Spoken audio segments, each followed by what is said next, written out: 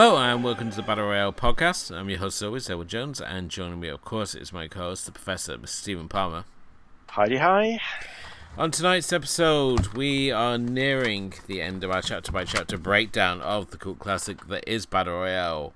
We are tonight on Chapter 21, Operation Complete.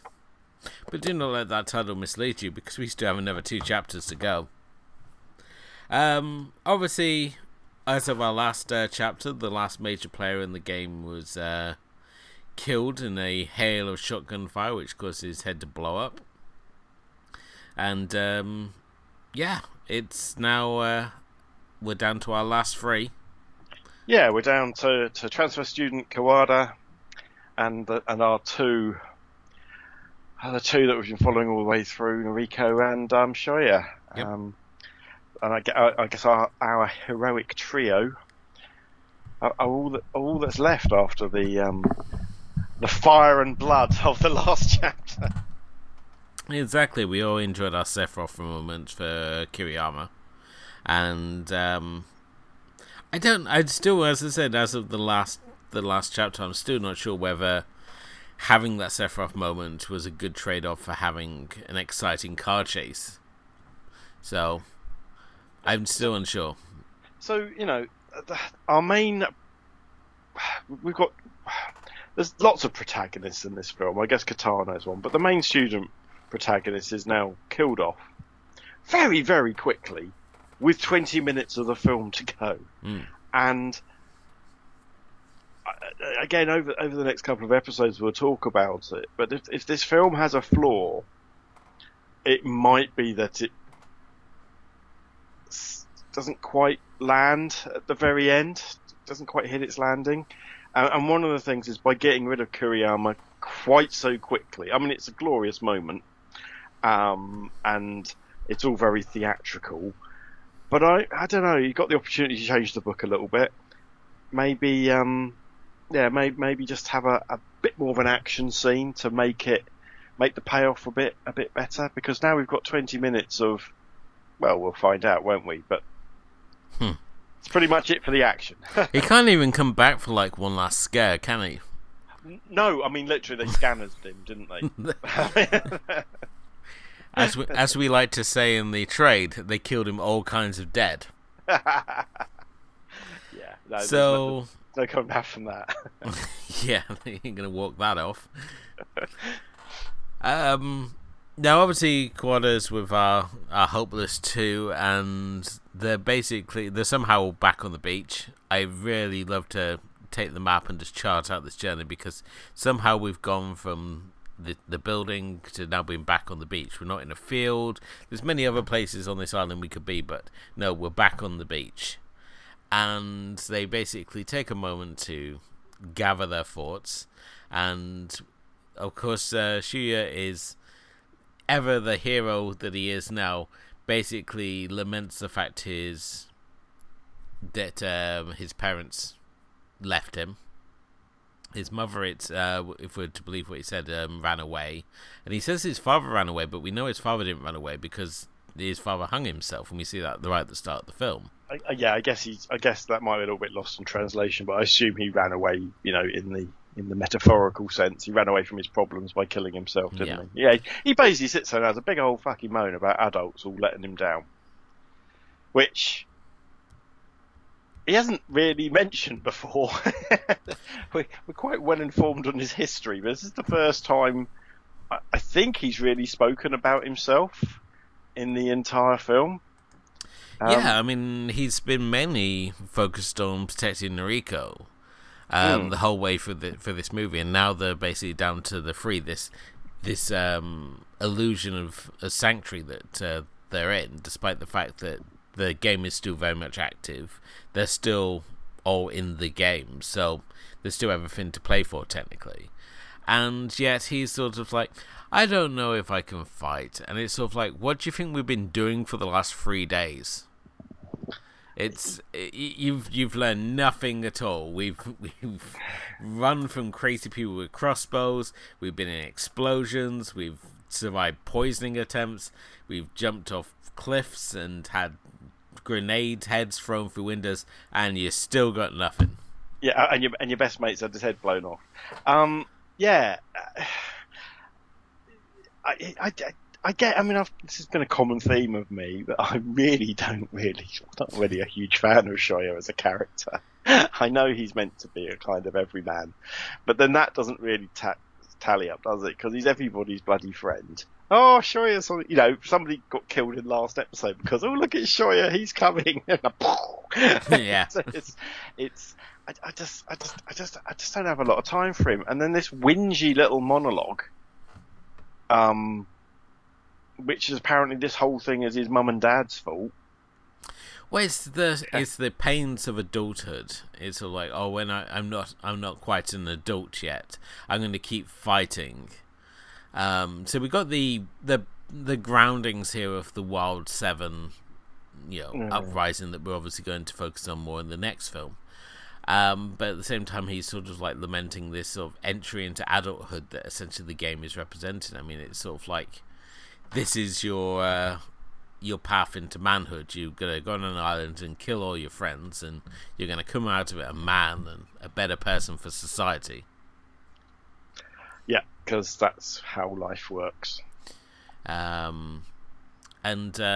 all pretty banged up at this point, and in my head I was sure that Kawada was going to say, it's okay because my dad's a surgeon, or something. That I can assure we're all okay. Okay, Kawada hasn't pulled that line for a little bit, although, spoilers, there will be one more.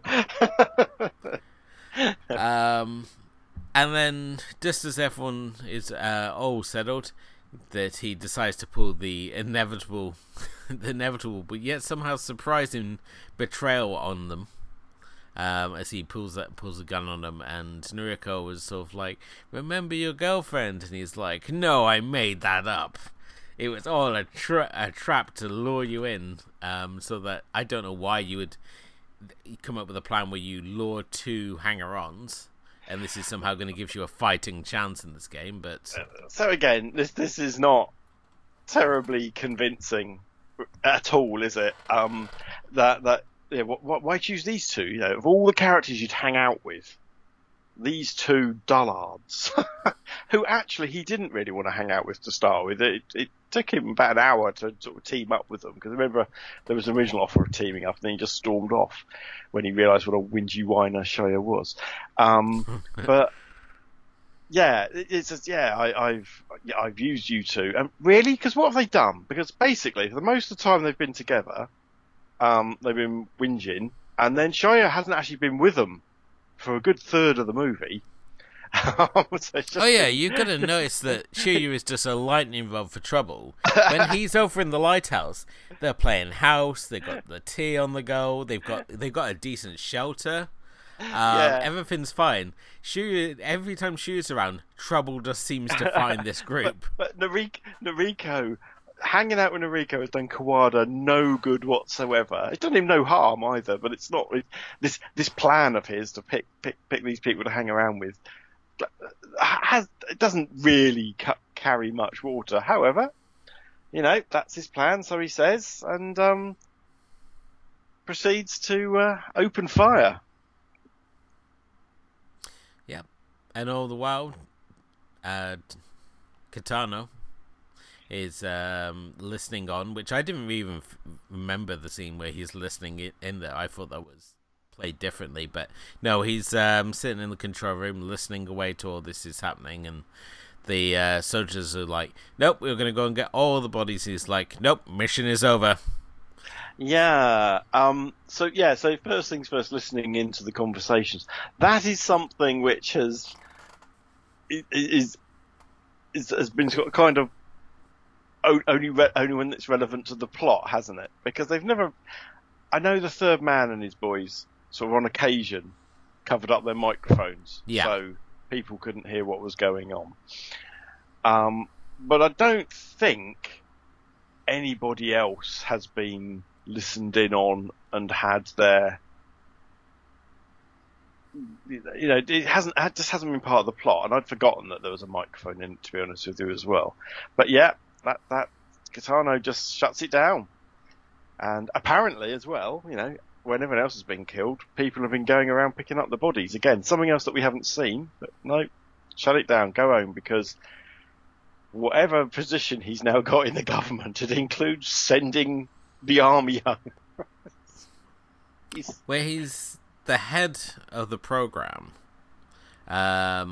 with this particular one, because that's basically what's supposed to have happened. That he left the school. He's the Davina McCall of Battle Royale. Yeah, he went on to be the coordinator for these games, and especially when he found out that the class that we follow had been picked, this is why he insisted on coming back. I mean, certainly the microphone's coming more into play in the manga and the book, but I think that's because the versions of Kitano is much more of a sadist and enjoys just basically tormenting more, whereas the film version is just beat Takashi Kitano given his interpretation of things, which is why we still have cookies left. It's it's the most good value box of cookies that you can ever get. He's dragged them out a good 3 days, and he's been there's moments where he's lying on the couch eating cookies. So it's not like he's been spacing them out. He's actually been sitting there snacking away, and we still have bloody biscuits left. It's only a tiny little box, no more than sort of 4 inches by 4 inches. I mean, it's yeah, he's definitely managed to, it's either one of those, it must be a portal to a cookie dimension or something, but I assume it's like Spawn's counter. He's got the little counter that says how much power he has left before he dies.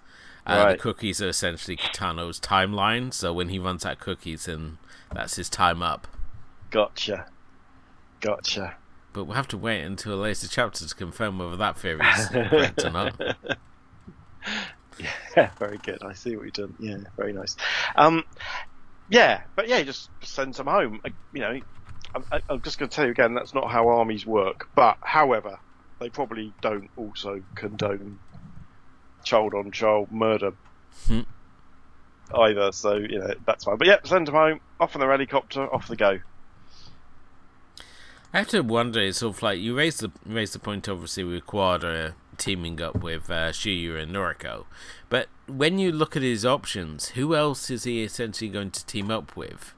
Because any other key player is either too politically inclined in the third man. They're a psychopath, like Kiriyama or Mitsuko. Yeah. I think the guy who gets the hatchet in the head, he'd probably be a good choice. Froggy? Really? No, Froggy's he hates everyone though. I'm kidding. I mean, clearly, the Rico, the man magnet, is probably part of it, right? Because there's something about her that seems to attract every male character in it. So I assume that because even he had little looks, weren't there? There were little looks, little pangs of jealousy when Shoya came back. So I'm sure part of it's that. But yes, I'm pretty certain there's probably 15 of them. He probably wouldn't have teamed. He's never going to hang out. He's never going to team up with Kuriyama, was he? But or Mitsuka, or could have hung out with a third man. I think obviously the girls in the lighthouse. This idea of him hanging out with Kuriyama is sort of it just gives you the mind of this a real trench coat mafia thing. This perfect storm, because that was the thing with Eric and Dylan, is that they were polar opposites, but together they were like this perfect storm in psychopath tendencies, which is not what you wanted. And I could see the two being very much the same, and that would have made this film impossible to get released. But I mean, Kawada isn't a psychopath. Kawada isn't, but at the same time, if you're going to someone who's incredibly capable, yeah, that's exactly the word. And although so much of Kawada is the character that we spend the most time with, that I really know least about, if that makes sense, because he seems incredibly capable. And yet, we never really know why he's so capable. He's a couple of years older than them. We can believe the story that he was in a previous Battle Royale. Yeah. I just don't know what to believe, basically. I'll believe the stories in a previous Battle Royale. I believe that he's got some kind of reason for being there. And knowledge is a big thing. If you are in this game and you are prepared for it, most of the people in this game show didn't know what was going on, never heard of it before, wouldn't have been prepared to kill people. But No. I guess if you've been through it before, him and Kuriyama are very prepared. So yeah, and he obviously had a plan of sorts. So yeah, if they'd teamed up together, that would have been murder. But again, they should have. But Kuriyama wouldn't have been interested. It's also the fact that when you're with Kuriyama, someone who's emotionally dead, as if we look at like the manga version, or in this one, just a plain psychopath. It's all like, how long can you really trust them? Because essentially you're working with a loose cannon, and eventually it's sort of like, how long before they decide to turn on you? I think you probably have more luck with Mitsuko if you're going to have to team up with anyone. I mean, obviously, I suppose you could team up with Chigusa. She wasn't really interested. She didn't really play the game, did she? She was just sitting there having a run. She's in a bright yellow jumpsuit, so it's all like it's duck, isn't it? It's all like I'm not really sure what she was. Some of them I don't really know what their plan. The girls in the lighthouse. Again, we've talked about this before. What was their plan? Just to play house and I guess so, just to wait it out, because they've set up this little society in the lighthouse. So they've set up patrols, and they've got all allocated their roles within the lighthouse. And I think, as I said, the idea was that they were just going to wait this whole thing out. It's basically their version of the Winchester. You're Shaun of the Deading it, are you? Yeah, we're going to go to the Winchester, have a pint, and wait for this whole thing to blow over. I know this isn't the Shaun. Oh, that's a fantastic movie, and I've got to be honest with you. If there was a zombie apocalypse, that's exactly what I'd do. Maybe not go to the pub, but I'd go somewhere and barricade myself in and just. Yeah. It's sort of like, where'd you go now? Because there is nowhere really. I mean, you got to go and find an Amazon warehouse to hide in now, don't you? Yeah. It's not like you can go to the mall, which is going to be empty already. True. If the zombie apocalypse happened now, you wouldn't go very far, would it? Well, has it already happened? Who knows? We're not being told, Elwood. But this is an interesting game, because I wonder if there are other characters that might have survived if they had teamed up with Kawada. I wonder if the third man, for example, and those two idiots might have survived. Well, they're really sort of like the gophers of that operation, so they're basically good at fetching things. They are muttons, yeah. So it doesn't really matter too much. So they're sort of like they're disposable, because you only really need the third man, obviously, for his hacking ability, and obviously his bomb making ability as well. So that he's got the skill sets there, and the other two are just there to fetch things. So once they finish fetching things. But I wonder if with a leader like Kawada, who has information, he could have channeled the third man better. It's hard really, because with the third man's got his own sort of like idea sort of structure in place, because he's all about the revolution. Indeed. Also, though, spoilers for next episode. He probably doesn't need the third man. There's that. So he didn't need to team up with anyone, but maybe I think he just had the hots for Noriko, mate. Or maybe he just took pity on him. He's like, yeah, it's sort of like Sean Connery in The Rock. He's sort of like, he just look at him and he's like, Snub is gonna get his ass. Which really just makes you sort of like just want to have that moment like where they're in the jail cell and it's sort of like, oh, you did the thing with the fire and stuff. I want to know, how did you get out your cell? And just have like him just constantly have this plan. But I watched Con Air the other day. It's good, but it's not. They Con Air, The Rock. That was a time, wasn't it, for cinema? But the Don Simpson, Jerry Bruckheimer collaboration years. Yeah. Because you had that, and you had Gone in 60 Seconds as well. There was just a whole bunch of these high concept action thrillers with similar, there was like a cast of people in them, wasn't there? They weren't all in all of them, but yeah. Yeah, it was. Oh yeah, because I remember Don Simpson saying, "We don't make movies, we make thrill rides." And sadly he passed away, and Bruckheimer was like, "I've got all the power now. I'm going to make 500 Transformer movies." Yeah, unfortunately. With the living wallpaper that is Mark Wahlberg. He's in them now, isn't he? He is now. He replaced Shia LaBeouf, didn't he? Shia LaBeouf. Yes, he replaced him. And this is a man who, let's not forget, was outacted by a plant in The Happening. There is that wonderful YouTube video of The Happening, and The only reason to watch The Happening is to watch a man get run over by a lawnmower. Yeah, Kenton. This could be a different show. Poor M. Night. Why does everyone like poor M. Night? He brought it on himself. Oh God, yeah. But this is like when you say I'm a storyteller or something. Was it? It's like I'm a storyteller, and it's like just he's a wonderful example of. We talk a lot in film criticism about auteurs, don't we?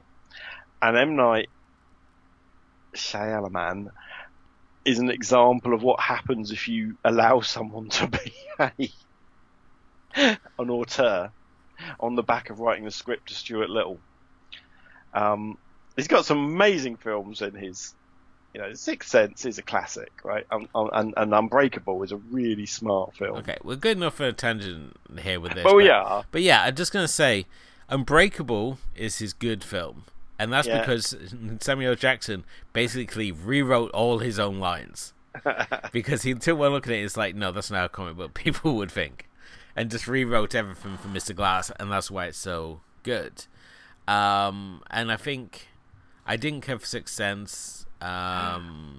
Sixth Sense is and then Signs, I think, was the beginning of the end, really, wasn't it? And then he started getting cute and taking pot shots at like critics and having him as the one who always explains everything.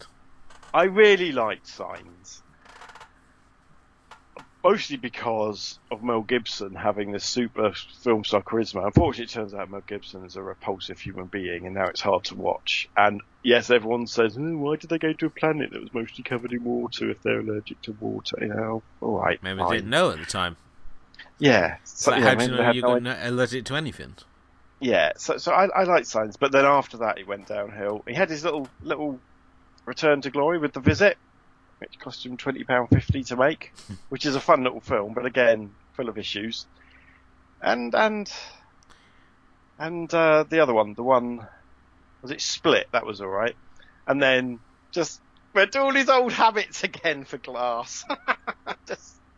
Don't let someone be an auteur if they're not capable of being it. Anyway, you're right, tangent.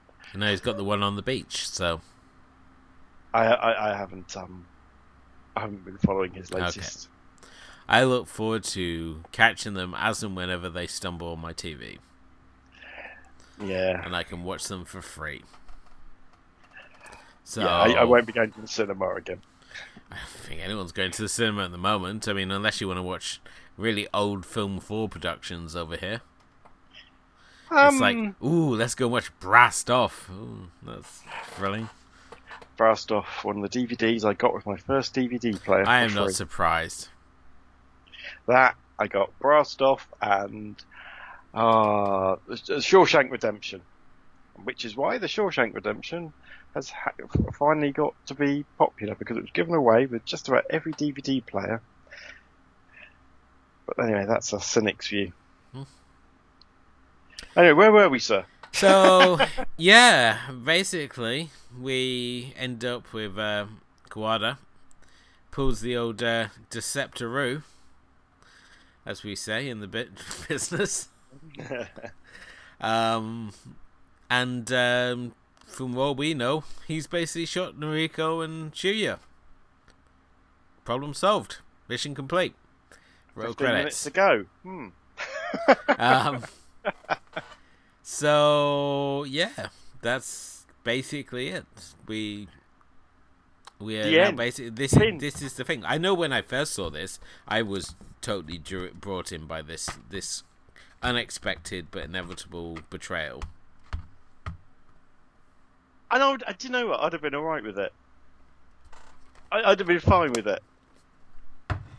I'd have been absolutely fine with Shia being the winner. Not Shia, no. Kawada. Yeah, Jesus Christ. Kawada being the winner and winning by deception in a shot of violence, betraying those two. There's an alternate cut of this film where that's where it ends. Well done. However, there's 15 minutes to go, guys. Spoilers. We've got 2 more chapters to talk about. So make sure you join us next time for the riveting chapter, True Friends, which will be obviously our next chapter. But anything else that you want to talk about, Stephen? I don't think so. Another one of these tiny little chapters that doesn't really help. It's a couple of minutes long. Doesn't really help for us to talk about out of context with what happens next, really. No, on our next chapter, we're going to be looking at calisthenics with Kitano. We're going to be looking at art with Kitano, and we're also going to be looking at the ending and how it could have probably been improved. But that's obviously coming up in our next chapter. Thank you as always for listening. If you haven't done already, please do hit the like and subscribe button wherever you happen to be listening to us. And check out our main show, the Asian Cinema Film Club, where every episode, myself and Stephen take it in turns to pick a film and to discuss. We cover a huge range of films, everything from anime to art house, from the likes of Ninja Scroll through to Goodbye Dragon Inn. It's a wide gambit of films that we like to cover, and not just the populars, but also the obscures as well. So make sure you come and hang out with us there. You can check out our full archive episodes at asiancinemafilmclub.wordpress.com, where we also have reviews. We've got like the Film Vault from David Brooke. We've got the Dark Side of Asian Cinema. We've got the mixtape. It's a whole host of stuff. But thank you again for listening. If you haven't done already as well, please do hit leave us a review. Let us know what you think of the show. It all helps raise the profile of the show. And we will be back next time with True Friends. Until then, good night.